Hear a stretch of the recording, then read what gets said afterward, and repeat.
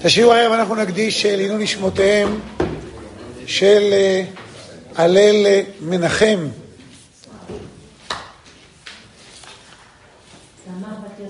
ויגל יעקב, יניב השם ילקום דמם.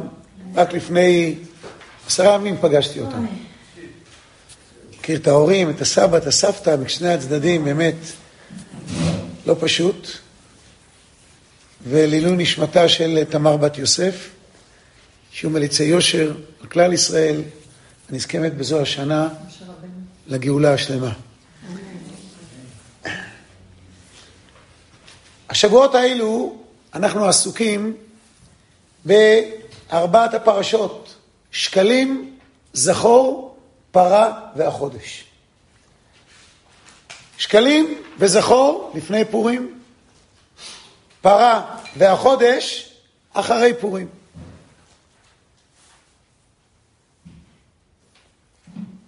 כשמסתכלים בתפילות של שבת, אנחנו מוצאים בין השבחים שמשבחים את הקדוש ברוך הוא 4 שבחים שנאמרים על ידינו רק בשבת. בקטע הראשון, אין כערכך השם אלוקינו בעולם הזה, אין זולתך מלכנו לחיי העולם הבא, 0 בלתך גואלנו לימות המשיח, ואין דומה לך מושיענו לתחיית המתים. השבחים האלו באים לידי ביטוי דרך הפרשות שקלים, זכור, פרה והחודש. שקלים זה נתינה של כסף. תמיד שמדברים על כסף, יש יקרות, דבר יקר, ויש דבר צ'יפ, זול. ככל שזה עולה יותר, זה יקר יותר. אבל היקרות האמיתית, שעולה על כל יקרות אחרת, זה אין כערכך השם אלוקינו. שום יקרות בעולם לא מתקרבת ליקרות של הקדוש ברוך הוא. זה כנגד השבח הזה, פרשת שקלים. זכור את אשר עשה לך עמלק. מה הוא עשה? כל העולם בשוק. איך אנחנו אומרים כל יום בעז ישיר, אחרי קריאת ים סוף? חיל אחז יושבי פלשת, אז נבלו אלופי אדום, אלי מואב יורזמו רעד, נמוגו כל יושבי כנען. שוק טוטלי. בא עמלק, אומר, מה קרה? מה הפחד? אני מגיע. אני עכשיו עובר 400 מייל, עובר 5 מדינות, ארצות, יגיע למדבר, אל תדאגו. יש את האלוהים של היהודים, אני אלטרנטיבה. אני גם נמצא, אומר עמלק. זאת אומרת, עמלק מבקש להציע אלטרנטיבה לבורא עולם. הוא מנסה לפגוע בכיסא השם. איך נאמר על עמלק בקטע השני? ויאמר השם אל משה, כתוב זאת זיכרון בספר ושים באוזני יהושע, כי מחו תמחה את זכר עמלק מתחת השמיים. פסוק אחרון, ויאמר כי יד על כסייה, מלחמה על השם בעמלק מדור דור. אומר רש"י, בקטע השלישי, מהו כס ולא כיסא, וגם השם י' כ' ולא כל השם, נשבע הקדוש ברוך הוא, שאין שמו שלם ואין כיסאו שלם, עד שימחה שמו של עמלק כולו. וכשעמלק ימחה, השם יהיה שלם והכיסא יהיה שלם. כיסא, תמיד בתנ"ך, הכוונה היא למלכות.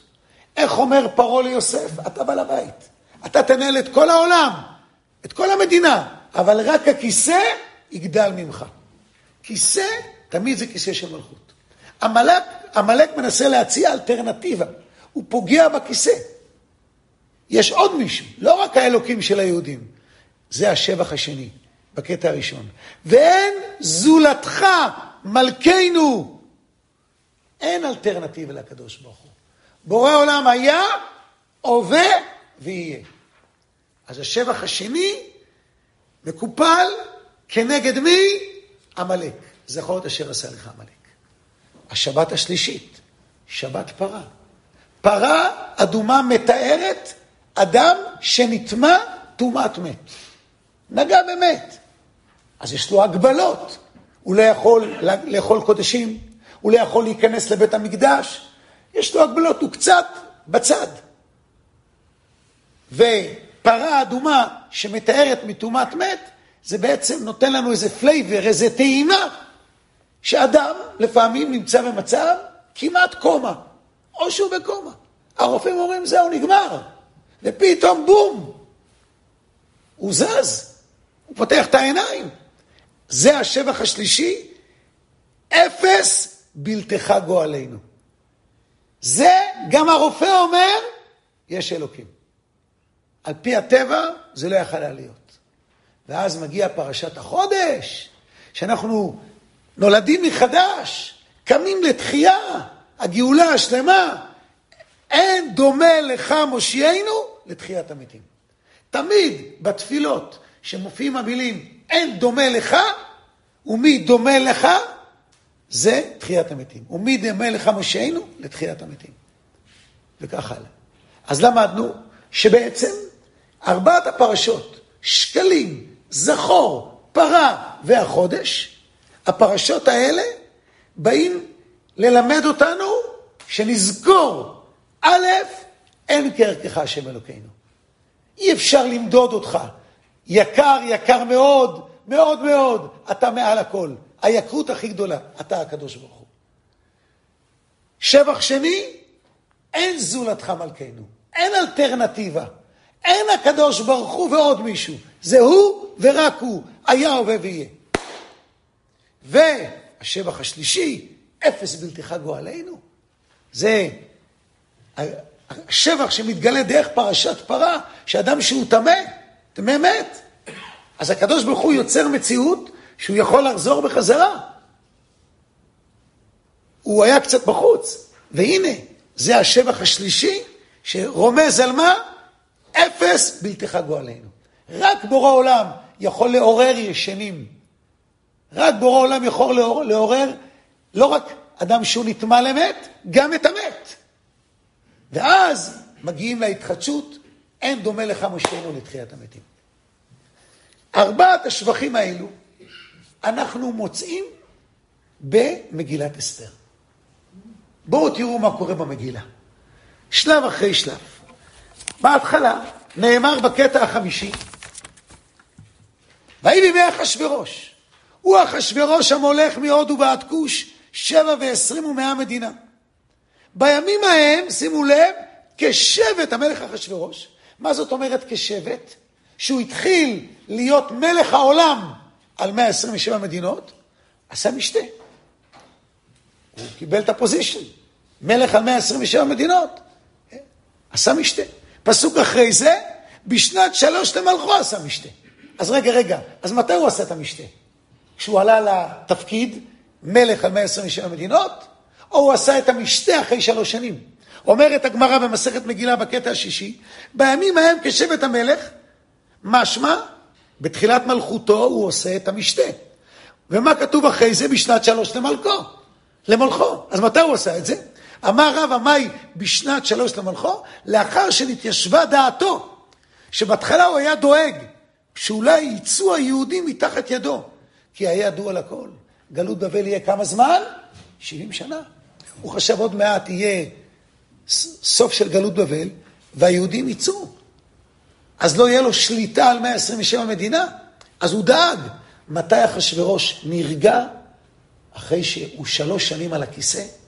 עברו ודאי 70 שנה. שום דבר לא קרה. היהודים מפוזרים בכל העולם. בורא עולם לא החזיר אותם. אין להם בית מקדש. אין להם כלום.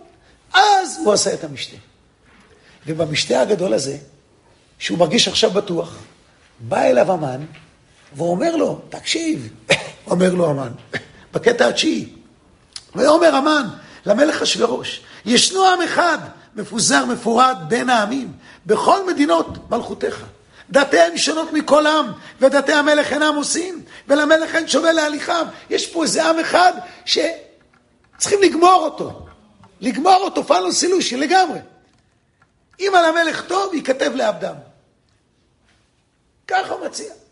אומר לו אחשוורוש, בקטע העשירי למעלה, אתה מבקש, במי אתה רוצה לפגוע? ביהודים שאומרים שמע ישראל השם אלוקינו השם אחד? איני מוכרם לך, אני עם יהודים לא מתחיל. אני רק לא רוצה שהם יתחילו איתי. לא מתחיל איתם. שהם פיקדון בידי. מתיירא אני שלא יעשה לי מה שנעשה לפרו, לסיחון, לאוג, 31 מלכים בארץ ישראל, לסיסרא, ליבין, לסנחריב, נבוכדנצר. אני עם יהודים לא מתחיל. תשכח, אתה לא מקבל אותם. אמר לו המן, אמת. אין כל הדברים שאמרת. אבל זה היה בזמן שהקדוש ברוך הוא רצוי להם. אבל עכשיו שנחרב ביתו ומקדשו, הוא כועס אליהם. הנה ראית, עברו 70 שנה, כלום, אל תדאג. וגם היהודים היו נותנים מחצית השקל. ואני ספרתי כמה זה יוצא, זה יוצא 10,000 כיכר כסף, קח את זה. וגמרנו, אין לך בעיה. גמרנו את הסיפור הזה. עם ישראל בשוק. בשוק. והעיר שושן נבוכה. מה זה נבוכה? זה כמעט אאוט לגמרי. כל יום שעובר כבר לא חוזר. יש כבר פאנל סילושן. כתב אשר נכתב בטבעת המלך אין להשיב. זה נגמר. אז העם כאילו אפתי. כאילו בככה חצי קומה. ופתאום, בום! הכל התהפך. איך נאמר על כל רק שנבין, דקה אחת שנבין, לפני שמגיעים לנקודה השלמה, נבין איך עם ישראל הרגיש. אומרים חז"ל בקטע ה-13, בקטע ה-11, בשורה השלישית. בימיו של המן ואחשוורוש היו דומים ישראל ליונה, שעוברת על פני השובח. דוב רוצה להיכנס לנס, ולא הייתה יכולה להיכנס. למה? נחש היה בפנים. ואם היונה הייתה נכנסת, מה הנחש היה עושה? הורג אותה. לצאת החוץ אינה יכולה, כי הנץ נמצא בחוץ, ויטרוף אותה. כך ישראל היו אומרים. אם נברח למדינה רחוקה, כבר כתב עלינו המן, לארבע רוחות העולם, להשמיד, להרוג ולאבד. אם נשאר בשושן הבירה, אנו מסורים בידו. זהו, זה נגמר. אין מה לעשות. ואז פתאום ונהפוך הוא. בקטע ה-12, תכתוב, זאת לדור אחרון, ועם נברא יעלל יה. מה זה עם נברא? וכי עד עכשיו עתידה אומה אחרת להיברות? שם אומרים ועם נברא? אל אמר רבי יהודה ברבי סימון, זה דורו של מרדכי שנברא בריאה חדשה. הרגשנו שנולדנו מחדש. לגמרי. אז הנה לנו. בהתחלה, אחשוורוש בטוח, אחרי 3 שנים שהוא על הכיסא, מה הוא עושה? עושה משתה גדול, להראות את עושר כבוד מלכותו, בקטע החמישי, ואת יקר תפארת גדולתו. אין דבר יותר יקר, אין דבר יותר עם value גדול ממני. אין דבר כזה. כנגד זה, שקלים. זאת אומרת, לא, יש יותר יקר ממך. אין כערכך מי? השם אלוקינו. הוא היקר, הוא נשאר. והמן מציע פתרון סופי. פאנל סילושין. בלי יהודים. אתה אחשוורוש תהיה אלטרנטיב. אתה תהיה מלך העולם. על זה מגיע השבח השני, אין זולתך מלכנו. אין דבר כזה. הקדוש ברוך הוא היה, הווה ויהיה. ואז, והעיר שושן נבוכה. הגזרה ברחוב, כל יום שעובר לא חוזר. מרגישים בשוק, כאילו זהו, מרימים ידיים, אין, לא עושים כבר כלום. ופתאום לאט לאט מתעוררים, ובסוף מרגישים שנולדנו מחדש. זה פרשת פרה ופרשת החודש. זאת אומרת, פורים באמצע, ומה שעוטף את פורים מסביב, 2 פרשות לפני זה, ו2 פרשות אחרי זה. בעצם, מה שעוטף את הכל, מה שפורים מגלה לנו, אין כמו הקדוש ברוך הוא. אין אלטרנטיבה לקדוש ברוך הוא. אף אחד לא יכול לעורר אותנו, רק הקדוש ברוך הוא. ואף אחד לא יכול לתת לנו חיים חדשים, רק הקדוש ברוך הוא. 2 פרשות לפני, 2 פרשות אחרי. ומעניין שההרגשה הזאת נמצאת רק בשבת, או גם בשבת. כי מה זה שבת? זה לא יום שבו נחים כי עייפים. עייפים תלכו לישון היום. לא צריך לחכות עד שבת, אדם צריך לנוח, שיהיה בריא. שבת זה מרגישים את הנשמה היתרה. שבת מרגישים מחוברים למה ששומע עלינו, שבאמת אין כרכך השם אלוקינו. איזה מתנה נתת לנו שבת? אין אומה בעולם שיש לה כזאת מתנה. מרגישים אחרת, האוכל טעים, האוכל בטעם אחר, ההרגשה היא נפלאה.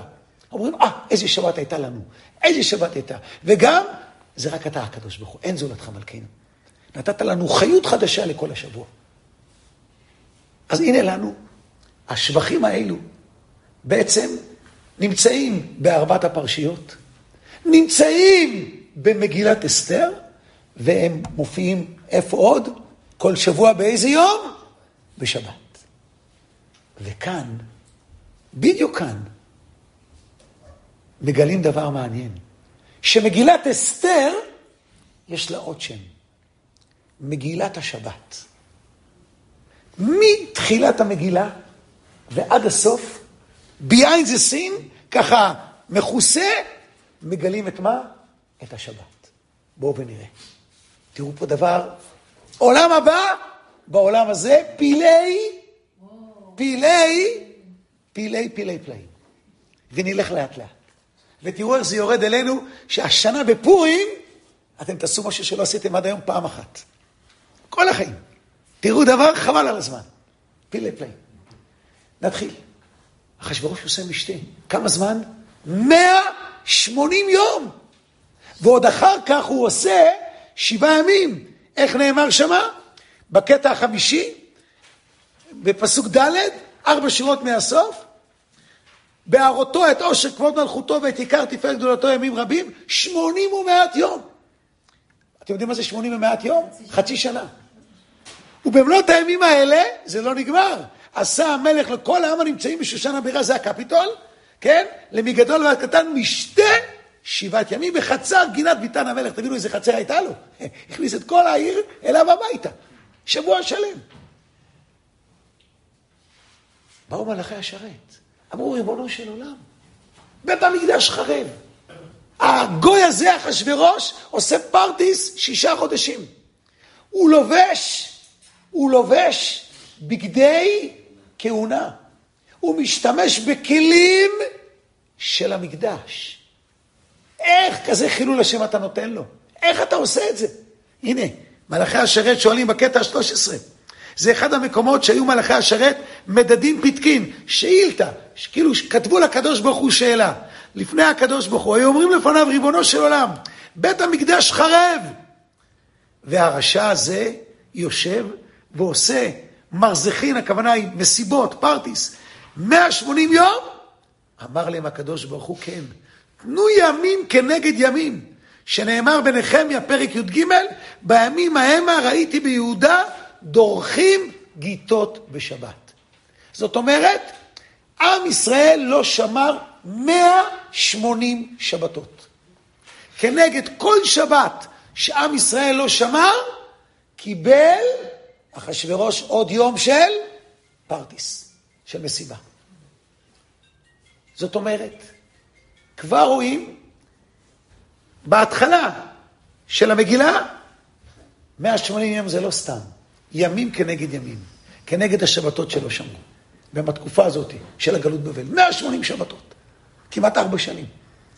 זה בטח לא היה בבת אחת, זה היה מפוזר, אבל ימים כנגד ימים. ונבין מה זה שבת, לרגע אחד. רק שנבין מה כל כך הדבר הגדול בקטע 14. אמר רב חייא בר אבא, אמר רבי יוחנן, כל המשמר שבת כהלכתו, אפילו עובד עבודה זרה, כדור אנוש מוחלים לו. שנאמר אשרי אנוש יעשה זאת. כל שומר שבת מחללו, אל תקרי מחללו אלא מחו לו. עובד עבודה זרה, שמר שבת, מוחלים לו. אמר רבי יהודה אמר רב, אלמלא שמרו ישראל שבת ראשונה, לא שלטה בהם אומה ולשון. מה אומר הקדוש ברוך הוא בפרשת בשלח? מחר שבת. היום תאספו מן כפול, גם בשביל מחר. אל יצא איש במקומו ביום השבת. ויהי ביום השביעי, יצאו העם ללקוט. מה כתוב מיד אחרי זה? ויבוא עמלק. פה לא שומרים 180 שבתות. מיד מי מגיע? בן בנו של עמלק. דהיינו, המן, עם הפיינוס אלושי. אבל זה לא רק אצל אחשוורוש והמן. את ושתי המרשעת הזאת, אומרת הגמרא במגילה בקטע ה-15, במידה שהאדם מודד, כך מודדים לו. כלומר, הייתה ושתי הרשעה, מביאה בנות ישראל, מפשיטה מרומות, עושה בהם מלאכה בשבת.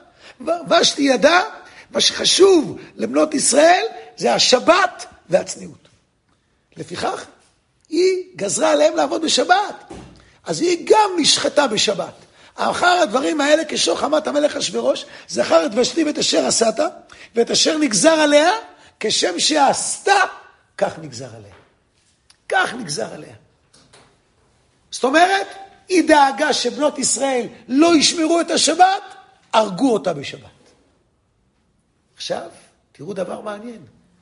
אם אנחנו מסתכלים על המגילה, ואנחנו שואלים את עצמנו, איפה התחיל הסוויץ' ונהפוך הוא? מה הייתם אומרים?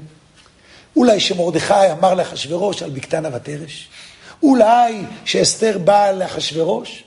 אולי המשתה השני של היין, שכבר אחשוורוש הבין שהמן רצה להרוג אותו, רצה את הכתר, נכון? לא. אתם יודעים איפה הוא התחיל?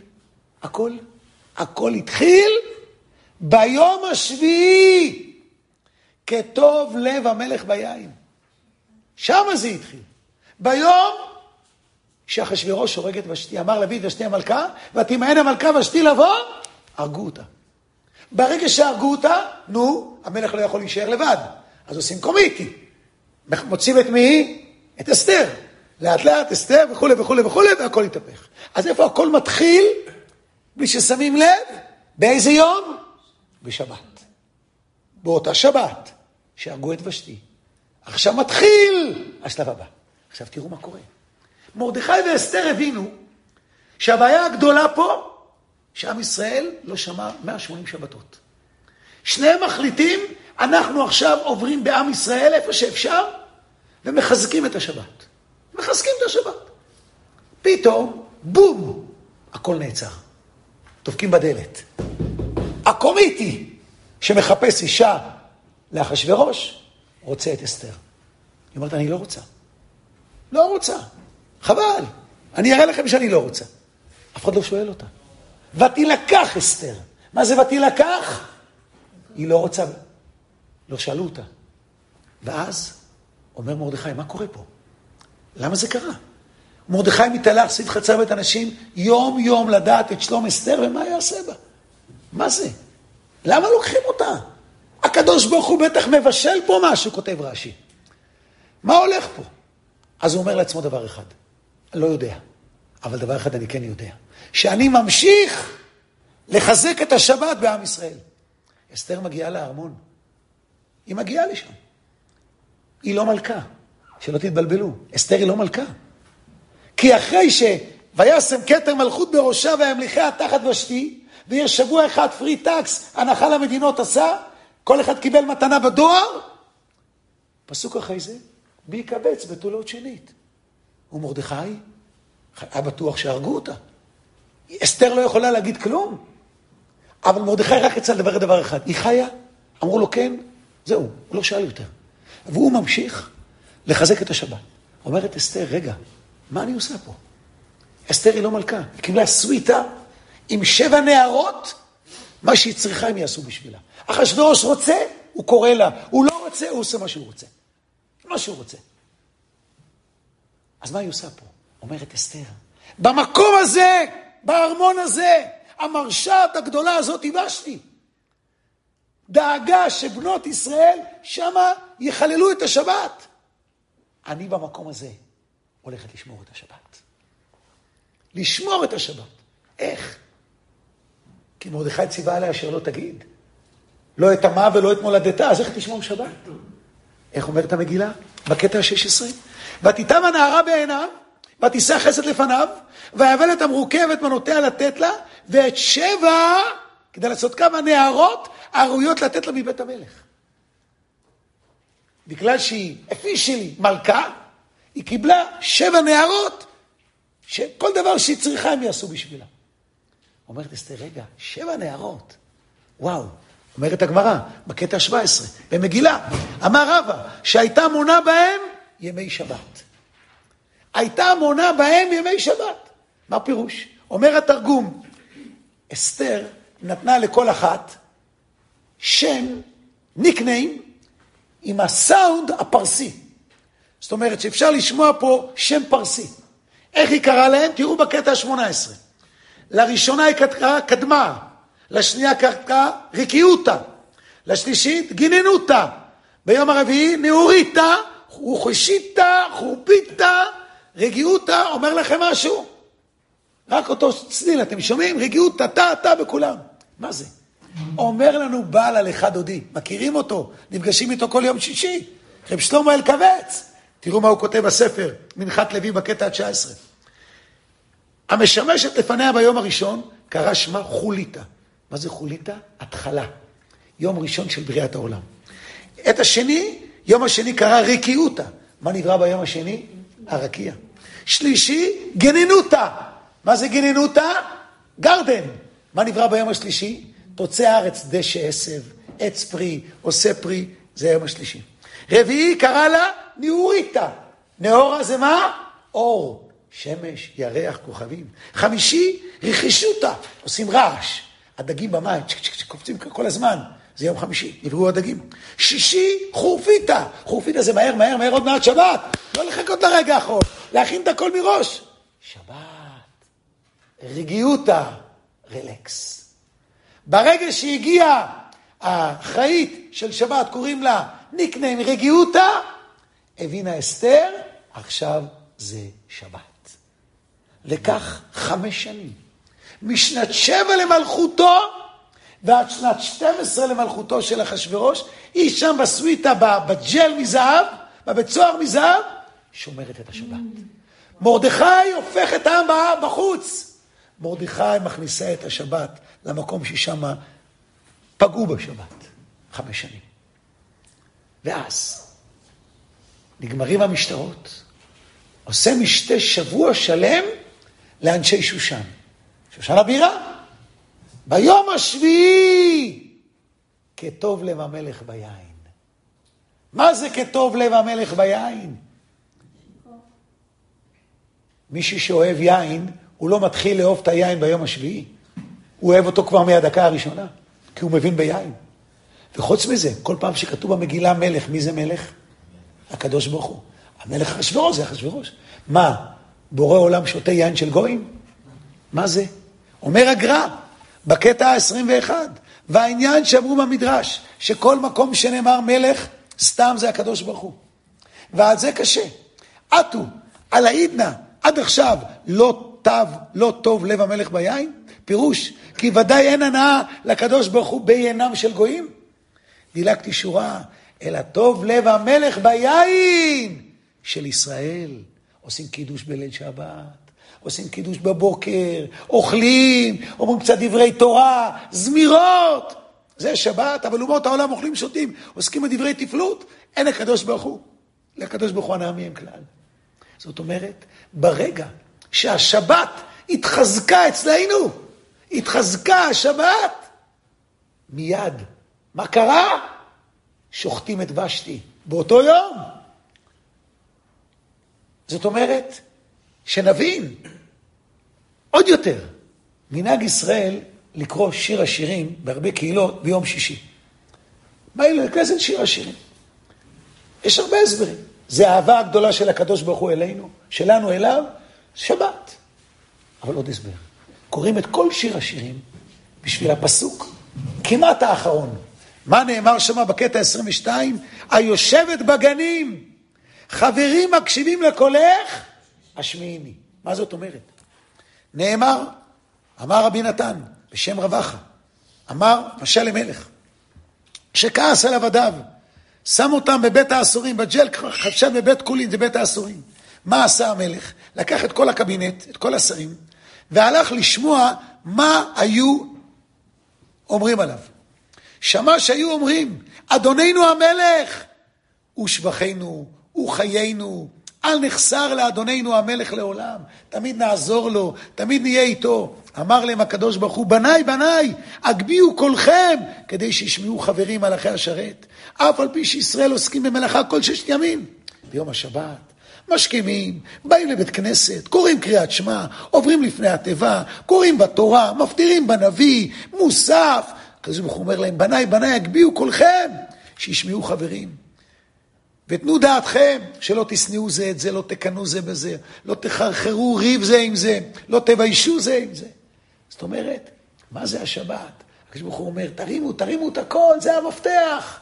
זה המפתח לכל המהפך, לכל ונהפוך הוא. השבת שהתחזקה, אז גם הגזירה שלה, להרוג, להשמיד ולהשמיד הרעו לבית האנשים יום אחד, גם זה יתהפך. ויותר מזה, נבין מה זה שבת, בקטע 23, אמר רבי לוי, אם משמרים ישראל את השבת כראוי, אפילו יום אחד, שבת אחת, בן דוד בא. למה? ששבת שקולה כנגד כל המצוות. כל המצוות. לא יאומן. ובקטע ה-24, נאמר, ועל הר סיני ירדת בנחמיה, ודיברת עמהם. מה אמרת להם? את שבת קודשך הודעת להם. אמר להם הקדוש ברוך הוא לישראל, אם תזכו לשמור שבת, מעלה אני עליכם כאילו שמרתם כל המצוות שבתורה. אז הנה אנחנו רואים שהכל התחיל להתהפך. איך הכל התחיל להתהפך? דרך חיזוק של מה? של השבת. אם ככה, תראו דבר שעד היום לא עשיתם. גם אני לא. ידעתי אבל לא עשיתי. אבל השיעור הזה, אמרתי אולי נעשה את זה. תראו מה כתוב בשולחן ערוך, בקטע 25. ומכל מקום, בליל פורים, גם בלילה ישמח וירבה קצת בסעודה. העיקר הסעודה זה מתי? ביום, אבל גם בלילה. במיוחד זה אחרי הצום, אבל לא תמיד זה יוצא אחרי הצום. להרבה בסעודה בלילה, בקטע 26. אומר המשנה ברורה. וירבה קצת בסעודה, ואפילו כשחל י"ד במוצאי שבת, ועשה סעודה חשובה בסעודה שלישית, והוא שבע, מכל מקום צריך להרבות קצת בלילה לכבוד פורים. הכנה סעודה כמו מחר. מחר זה העיקר. עכשיו שימו לב, כדאי לעשות פה קו. כתבו האחרונים, נכון ללבוש בגדי שבת. גם מבערב. וימצא אחר כך בביתו נרות דלוקות, שולחן ערוך ומיטה מוצעת. מכירים את זה? רמב"ם בהלכות שבת פרק ל'. מה ההכנות לשבת? מה זה כבוד שבת? בגדי שבת. נר דולק, שולחן ערוך ומיטה מוצעת, הבית מסודר. זאת אומרת, פורים מקפל בתוכו את מה? את המעלה של השבת. של השבת. ואנחנו יודעים, אם אדם נמצא בבית סוהר, ואומרים לו, אתה יכול לקבל די אוף, או יום כיפור או שבת. מה הוא צריך לקחת? שבת. למה שבת? שבת שבתון. גם שבת היא שבת שבתון, גם יום כיפור הוא שבת שבתון. כי יום כיפור, מי שמחלל, חייב כרת, מיטה בידי שמיים. שבת מה חייב? סקילה. השבת מעלתה גדולה מיום כיפור. פורים מעלתו גדולה יותר מיום כיפור. כי יום הכיפורים זה כפורים, אומר האריז"ל. מה המעלה של פורים? זה שבת באמצע השבוע. שבת באמצע השבוע. שבת רגילה, אל יצא איש ממקומו. יש לנו רול, מה לעשות, מה לא לעשות. פורים, אנחנו מחליטים מה הבורדרס, מה הרול. זה יום חול, אבל יש לו את הכוח כמו מה? כמו שבת. לכן, נלך צעד נוסף. פילי פלאים. כתוב, בא ערוך לנר במסכת סוכה, שאם ראש השנה, היום הראשון שלו, חל בשבת, הולכת להיות או שנה פילי פלאים, או חס וחלילה, שנה ירחם השם. ואז הוא כותב, בית המקדש, שלמה חגג את הסיום של בית המקדש, בשנה שהיום הראשון של ראש השנה היה מתי? שבת. בית המקדש הראשון והשני נחרבו בתשעה באב, באותה שנה, היום הראשון של השנה, ראש השנה היה בשבת. גירוש ספרד, היה מתי? בשנה שהיום הראשון של ראש השנה היה בשבת. וככה, לכאן ולכאן. מה זה כל כך? מה המקום מיוחד בזה? מה מיוחד בזה? מלך מצא את אחד השרים שלו, מעביר את הסודות של המדינה לעם אחר. מה היינו עושים? תולים אותו על העץ. הוא מזיק לכל המדינה, סכנה עכשיו. יגלו את כל הסודות. אשתו עבדה בארמון, היא מכירה את כולם, את המלך, דיברה עם כולם, המלך אמר, טוב, ניתן לו עוד צ'אנס. חודשיים אחרי זה, היה עוד שר שגילה את הסודות למדינה אחרת. המלך אמר, זהו, תולים אותו על העץ. אשתו גם עבדה בארמון. דיברה עם כולם, עם המלך, שום דבר לא עזר. תלה אותו. שאלו אותו, מה ההבדל בין הראשון לבין השני? מה ההבדל? אמר המלך, שניהם צריכים להיות על העץ. אבל הראשון אוהב את אשתו, אשתו אוהבת אותו. אם אני הורג אותו, אז במי נתתי עונש גם למי? לאשתו. אבל השני, שום דבר שם לא מסתדר. בשבילה טוב שהוא יהיה על העץ, והיא תתחיל חיים חדשים. חיים חדשים. כך, אומר המדרש, הבן זוג יום ראשון, הבן זוג זה יום שני. יום שלישי הבן זוג הוא רביעי. יום חמישי הבן זוג הוא שישי. שבת אומרת, ריבונו של עולם, מי הבן זוג שלי? אני לבד. אומר לה הקדוש ברוך הוא, כנסת ישראל, בן זוגך, בואי שבת, בואי כלה שבת מלכתה. אז אם הקשר שלנו עם שבת הוא טוב, מגיע יום ראשון של ראש השנה, בשבת, אי אפשר לתקוע בשופר. אז איזה זכות תעמוד? איזה זכות תעמוד? השופר מוריד את הקדוש ברוך הוא מכיסא דין לכיסא רחמים, זכות העקדה, אבל אין, ששבת. מה הזכות? השבת עצמה.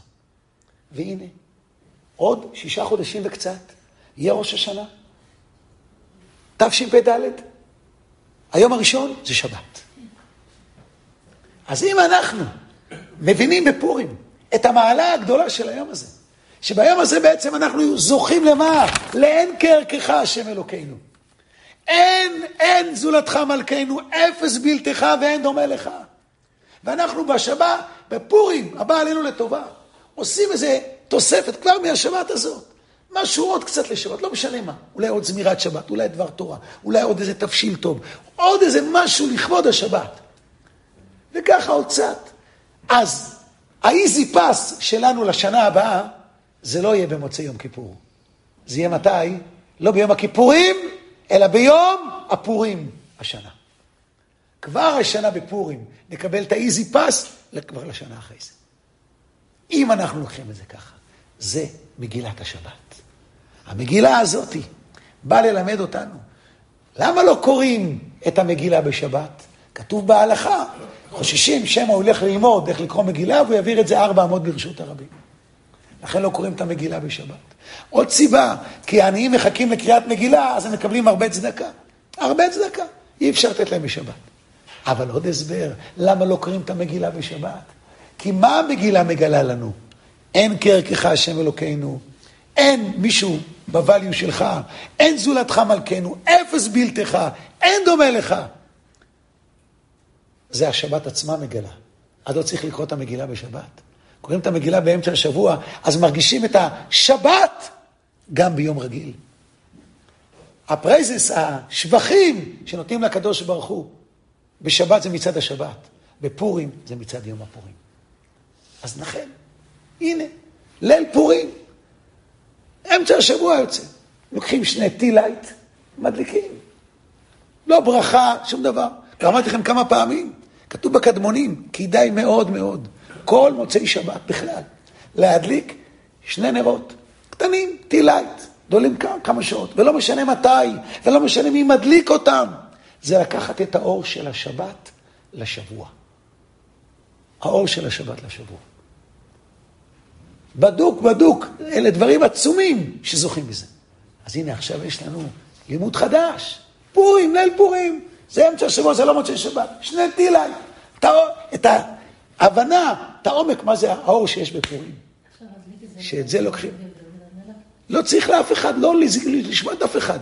פשוט לקחת את האור של ה-24 שעות, של היום הכי מיוחד בשנה. יום כיפור באים אליו אחרי אלול ו10 ימי תשובה, הכל ככה עבודה. פורים מגיעים מאיפה? מהמשרד, מהיום יום, אין הכנה. פורים זה היום שבו הוא מעלתו גדולה מיום הכיפורים. שלוקחים את זה בהבנת השמחה של היום הגדול הזה. השמחה הזאת הולכת איתנו כל השנה כולה. זה מה שחז"ל מלמדים אותנו, עוד היבט במגילה. זה לא רק מגילת אסתר, זה מגילת פורים, שאסתר לימדה אותנו, מגילת השבת, שאסתר לימדה אותנו, גם לבד, השבת איתי. ושלוקחים את זה, אז באמת השם נזכה באמת לאתה אחד, לשמך אחד, ומי כעמך ישראל גוי אחד בארץ, ונזכה ליום שכולו שבת ומנוחה לחיי עולמים, בבריאות, ברכה, שמחה, ומילוי כל משאלות ליבנו לטובה.